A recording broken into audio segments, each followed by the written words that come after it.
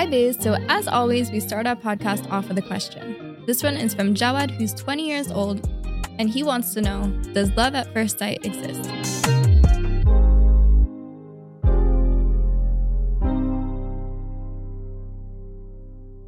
Those who have experienced love at first sight describe it as a brutal, joyful, and sometimes even scary experience, where one is struck by an obvious sign that it's them and there's no one else.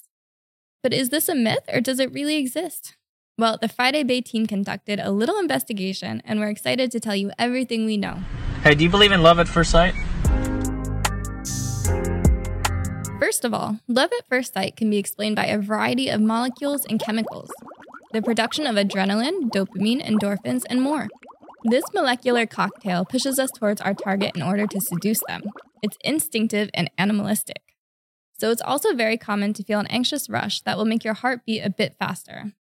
But no, friends, you will not die if you're struck down by love. It's all gonna be safe, and we're all gonna have a great time.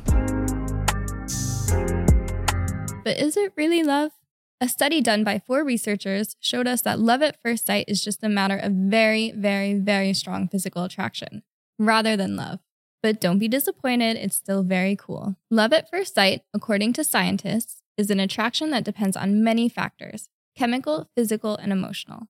And okay, this attraction is not eternal. The flame you feel at the beginning will eventually become a small spark. But fortunately, it can be transformed into a real attachment link. According to another survey conducted by the National Institute of Demographic Studies, one will only be attracted to people who already correspond to our physical criteria. This includes hair, clothing, facial features, and voice. It's no secret that many of us have a specific type. Let's look at an example. If you like tall brunette men with beards, there is very little chance that you'll experience love at first sight with a beardless blonde. This study also reveals that 45% of couples are composed of partners who came from the same environment and 69% of couples who came from similar environments. Basically, there's very little chance that we'll fall for someone from a social background completely different from ours. This is because during love at first sight, we're able to spontaneously recognize signs that remind us of the environment that we came from.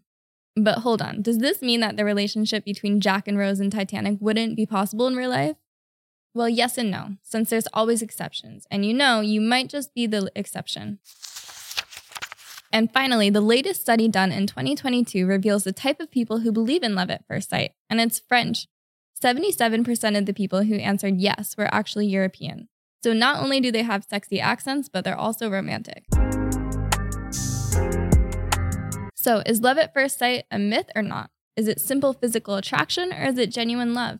In any case, I hope it's something that you get to experience at least once in your life. See you soon, Baes! Thanks for listening to this episode. If you enjoyed it, don't hesitate to give us feedback in the comments. See you next week, and don't forget, no filter, just pleasure.